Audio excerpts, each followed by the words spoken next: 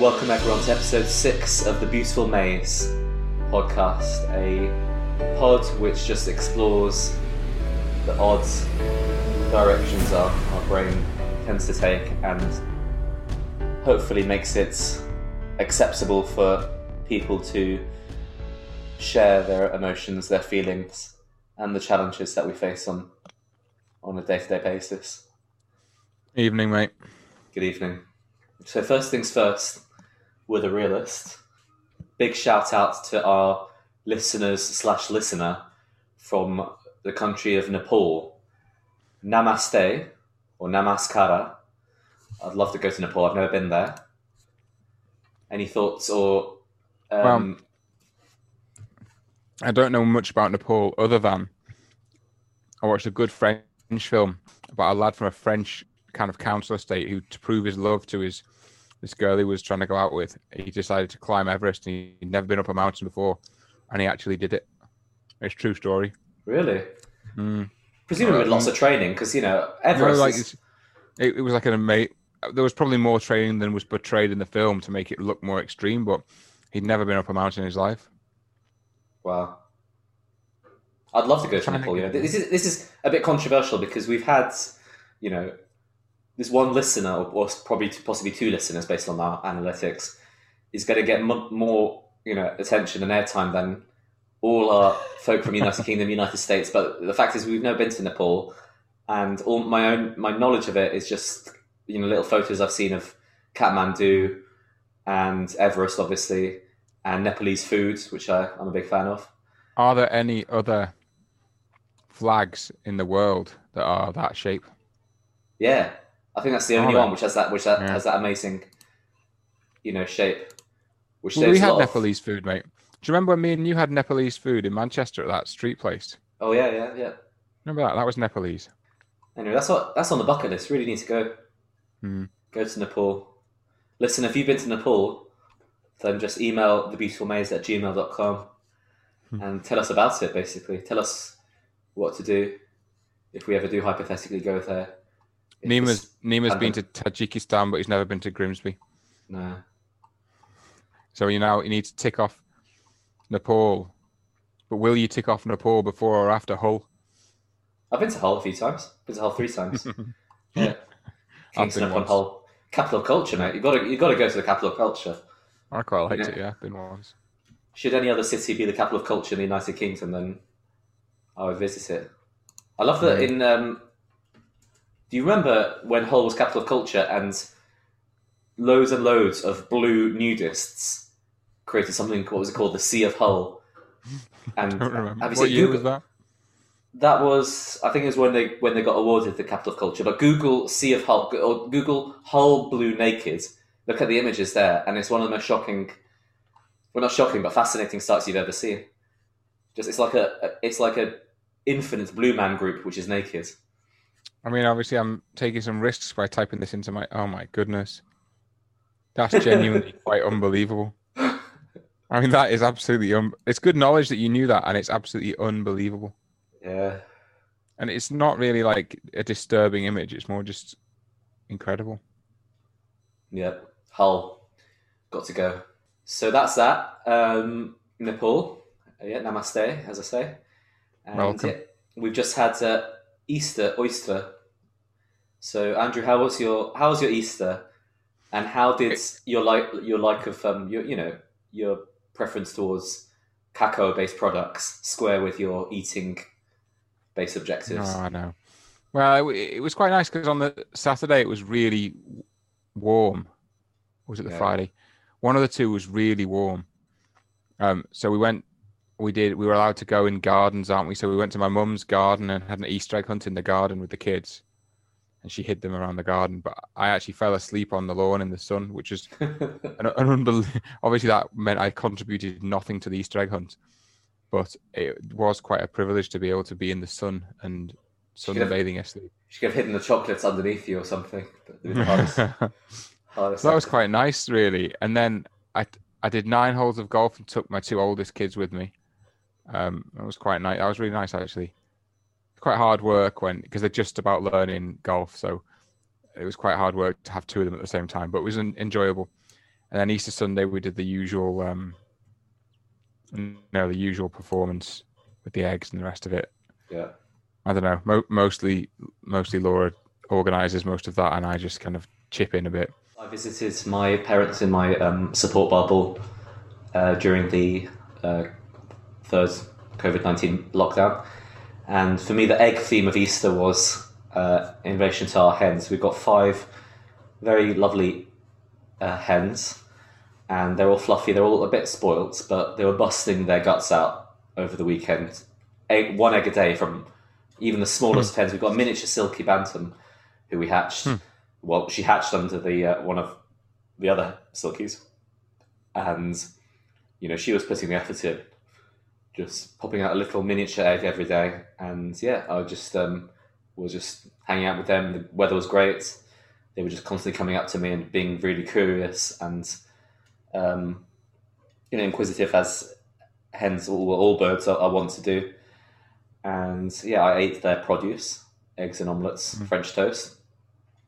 Yeah, it was interesting. I'm an omnivore still, but I'm feeling increasing guilt about the fact that I eat the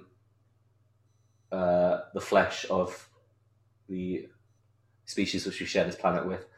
So the eggs of my hens, less guilty, because they are so spoiled. The hens, they have I think a really good quality of life for hens in a big garden, going around finding worms, just having fun. Mm-hmm. My mother makes them a banquet 3 or 4 times a day of seeds, grapes, all the foods that they like, basil.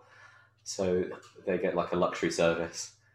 But I watched this film called Seaspiracy, which was, you, Andrew, are pretty much vegan. Yeah. And your children certainly are. They're better than me. Yeah. But Seaspiracy really made me think twice about eating salmon and seafood. Especially it's not quite the images of the Faroe Island whale massacre, which I already knew, and the whaling in Japan, but it's the image which I wasn't aware of the huge kind of trawler nets just sweeping the seafloor, and just all the kind of just how much of this beautifully rich and diverse ocean floor just gets sweeps up. There was a bit of kind of narrative salesmanship with the film. I'm not entirely sure how.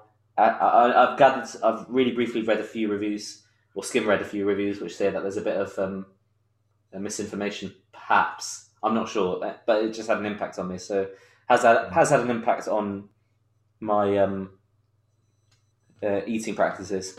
I think already of this week, I've just had vegetarian food for the last 3 days. Maybe subconsciously impacted by that. Some of these documentaries, there were the things that pushed me to being proper vegetarian.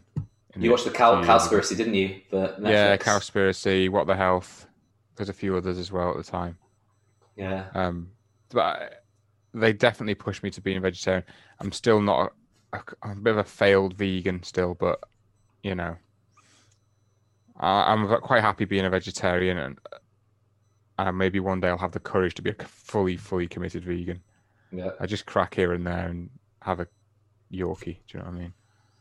Great. Got to be merciful on ourselves as well, Exactly. We can't be too hard on ourselves. We're trying, and that's part of this podcast is for us, and hopefully the listeners, maybe if they can join in with us. That's my ambition with this. But if we have 4 listeners, or if we have 40, it's all good. But I think we've already been, from my perspective, Chief, I'm already happy that we've had some success. I feel I've had some success in this podcast, in my discussions with you, and in books in the form of audiobooks. Oh yeah, definitely. Yeah, and that's I've embraced that, and I'm really enjoying the audiobooks. So we did a little. There's a bonus podcast, the first bonus that we've done in this series, called The Little Bookshelf. When I just go through this just stack of books which are right next to me, it's not definitive. It's just the books which are right next to me as we're recording. And one of them was we talked about just Matt Haig's Notes from a Nervous Planet. That's the first audiobook that I went for, and I'm about two-thirds or 3/4 through, and I just absolutely love it. I love the content. I think it's really interesting, and I can relate to or agree with all of it in one form or another. But also, I love the audiobook format because I've just really struggled to find the time to sit down and read. Now, maybe I should make more of an effort, but the occasional time when I have gone into work in person, I choose to walk to work, and that's half an hour of I can listen to an audiobook where I can't read when I'm walking through the street. And sometimes I'll go on. I've got a little treadmill in the corner of the living room. I'll go and have a jog on the treadmill and listen to a book. Fantastic for me. That's such a great time saver, or good use of time is a better way of saying it. And I'm not going to name the biggest audiobook platform because I think they've got a little bit of a monopoly at the moment, and I'd rather new companies just provide them a bit of a challenge. But I do think still it's worth it because you get the audiobook on whatever subscription or whatever single cost. But for me, I've listened to a lot of my audiobooks more than once. Yeah, and they provided the value. Yeah, it's a bit of an investment sometimes, but I think it's worth it. I'm listening to the latest Harari on the way to work at the moment. I'm quite enjoying that. Well, you're on the e-bike or in the car? On the e-bike and on the car. Okay. As well. I mean, I listen to the odd podcast too, but less than I did before. I've still got a few podcasts on the go. Yeah. Yeah. Some of them are helpful and some of them are like mindless football drivel, but I think that's my escapism. I think so. Yeah, I think, I don't judge people having their own, what they consider to be mindless interests, because we all do. So, some person might be into a soap, popular, might watch, or might be into the Kardashians thing. I'm not going to judge them because I'm into 11 people kicking a spherical ball sometimes. Can you name the Kardashians? Yes. Kimberly is the main one. Chloe is her taller sister. Courtney is the third one, and they're half sisters via their stepfather Bruce is Caitlyn Jenner is Chris is wait one of them's Kylie and Kendall. Aren't there any boys? Yes, there's a boy. There's a brother who's called I don't know, and I'm really happy that I don't know because that was all useful data in my brain, which could have been, a diagnosis. I could have impacted my work. Could have learned Chinese, or So I'm glad I don't know who the brother is, and please don't tell me. I'm not going to Google that. I don't want to know who the brother is. I'm not going to tell you, but I am in the process of looking it up because I wanted to know. But I'm not going to say it. Yeah. The theme for I thought we'd have a theme for today's podcast, which is the main overarching theme of the whole shenanigans, which is, being able to share and breaking what is a current, taboo, which is professionals sharing any kind of mental health disturbance because of how they judge it will impact the way they're seen by their colleagues, perhaps by their peers, and particularly in the rat race. Imagine someone in the city who's applying for a competitive new job, and people look at their CV and saying, "Oh, you're great. You've got everything we need, but your medical says that you're on, I don't know, SSRI, an antidepressant." And we have to. I'm so sorry. Oh, we're so primitive. Yeah, and so I wanted to highlight one profession, which is that of professional soccer in America and football in the rest of the world, players and managers. Two people in football over the last 2 weeks. One is the Arsenal defender, Royal Arsenal. It's one of the North London football teams alongside Tottenham Hotspurs, two historic teams in soccer and football in the United Kingdom. And Hector Bellerín was someone, he's an intelligent he's a smart guy, him. Who had a injury which has impacted him and may impact him in the long term, really. But he had 9 months injured with the ruptured cruciate ligament, and he found his mental health really, really struggles. And for him, he found happiness and respite in photography. Yes. And so in between his rehabilitation, he just found he was glued to his camera. And what was before for him a hobby became something which was almost all encompassing. Mm. He's photographed just day-to-day life, and he's also through that been involved with a project where they've donated Instamax cameras to kids in Syria. I suppose through his the power of being a successful footballer, I suppose, been able to curate photographs taken by Syrian kids in a refugee camp, which has given him extra satisfaction. So that, it's not going to be something which everyone who's had a really tough time or lost their job or struggled can experience. But at least for him, everyone can struggle from mental health issues, whatever, however successful or unsuccessful. At least he's talking about it. Yeah, exactly. He's talking about it.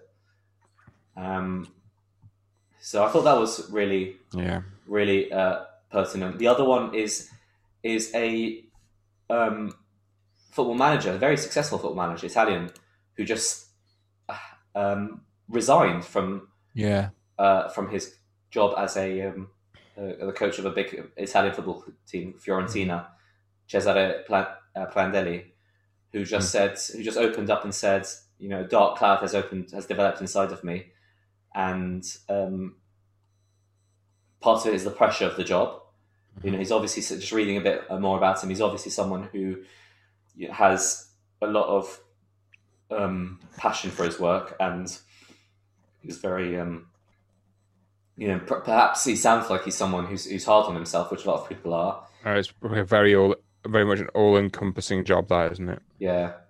And he just stood down. He says, I've had a period of profound distress, and it's preventing me from being who I really am. Yeah. He's in his early 60s, and he's done something which I think is really fantastic, which is to just step back and remove himself from that.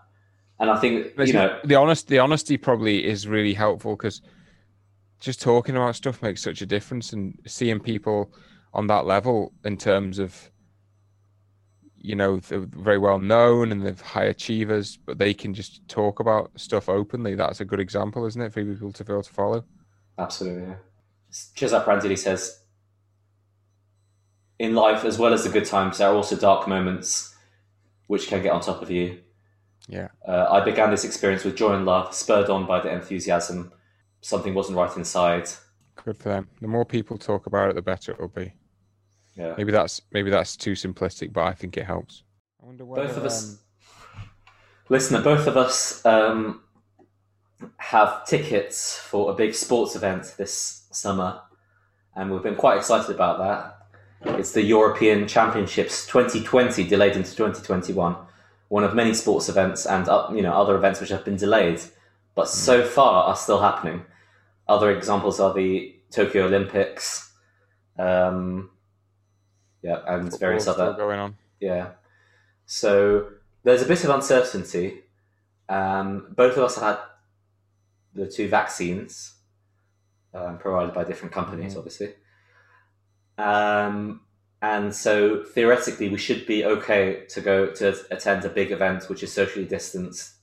And from what I've read, we'll have 1 in 4 people compared to what the stadium can have. So there'll be spaces around all of us. But even then, we know there's a bit of uncertainty with this. So our plan or our tickets are for Hampden Park, the national stadium in Scotland, to watch Croatia versus the Czech Republic. And then following that, hopefully, a TV match of Scotland versus England, the old enemy. The old enemy. Yeah. I wonder, let's just hope we're allowed to go to Scotland by then. Yeah. I hope so. At that stage, if we go by what things were like last year, when things had begun to open up a little bit and we were being told to eat out to help out. Oh, yes, Rishi. I'm presuming that with the cases falling by that point because of the natural, you know, the effect that the warmth has on coronaviruses. The vaccine. Yeah, and the vaccine. I'm hoping things will be a little bit more open. So we think we've got about a 50-50 at best, maybe 1 in 3 chance of getting these, because obviously all the tickets were sold, but only 12,000 seats are allowed to be used. So therefore we've got, well, technically a 1 in 4, but if you discount some people who won't be able to come from abroad, we've probably got a 1 in 3 or 1 in 2 chance of getting our ticket chosen to go in the stadium. Yeah. Pending the decision. Certainly. We'll see. Andrew and myself, we've been. This is a big one for us because Andrew spent the last, best part of the last decade in the family situation, has precluded you from perhaps travelling to international sports events. Mate, the number of times I've quoted this, I'll never ever forget you sending me an email from Brazil saying something along the lines of, I've got 2 tickets for the World Cup final. If you can fly yourself to Brazil in the next 3 days, the second one's yours. And I'm reading this with like a 2-month-old child just there thinking, oh man, the torn emotions. Yeah. To be honest, I really appreciated the opportunity, and obviously I couldn't come because I was in the throes of dealing with. We had 1 2-year-old, and we had 1 newborn, and I don't think it would have been a good domestic decision to have gone to Brazil on my own for a World Cup final. Absolutely, yeah.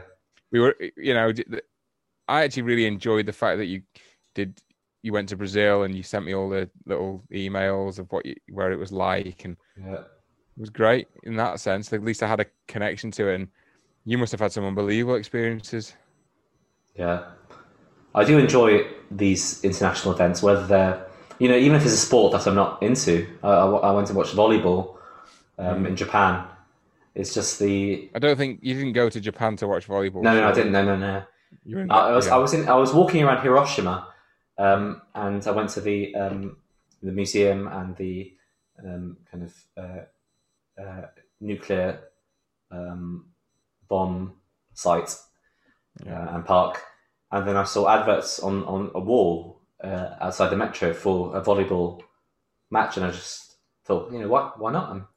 Let's go. And I went in, and it was a fantastic experience. So much so that I went back the next day. That'd be a good quiz to see how many different sports have you ever seen, and what you thought of them. Yeah, like at least once. I like volleyball. Yes, I've been to 1 volleyball match as well. I enjoyed it.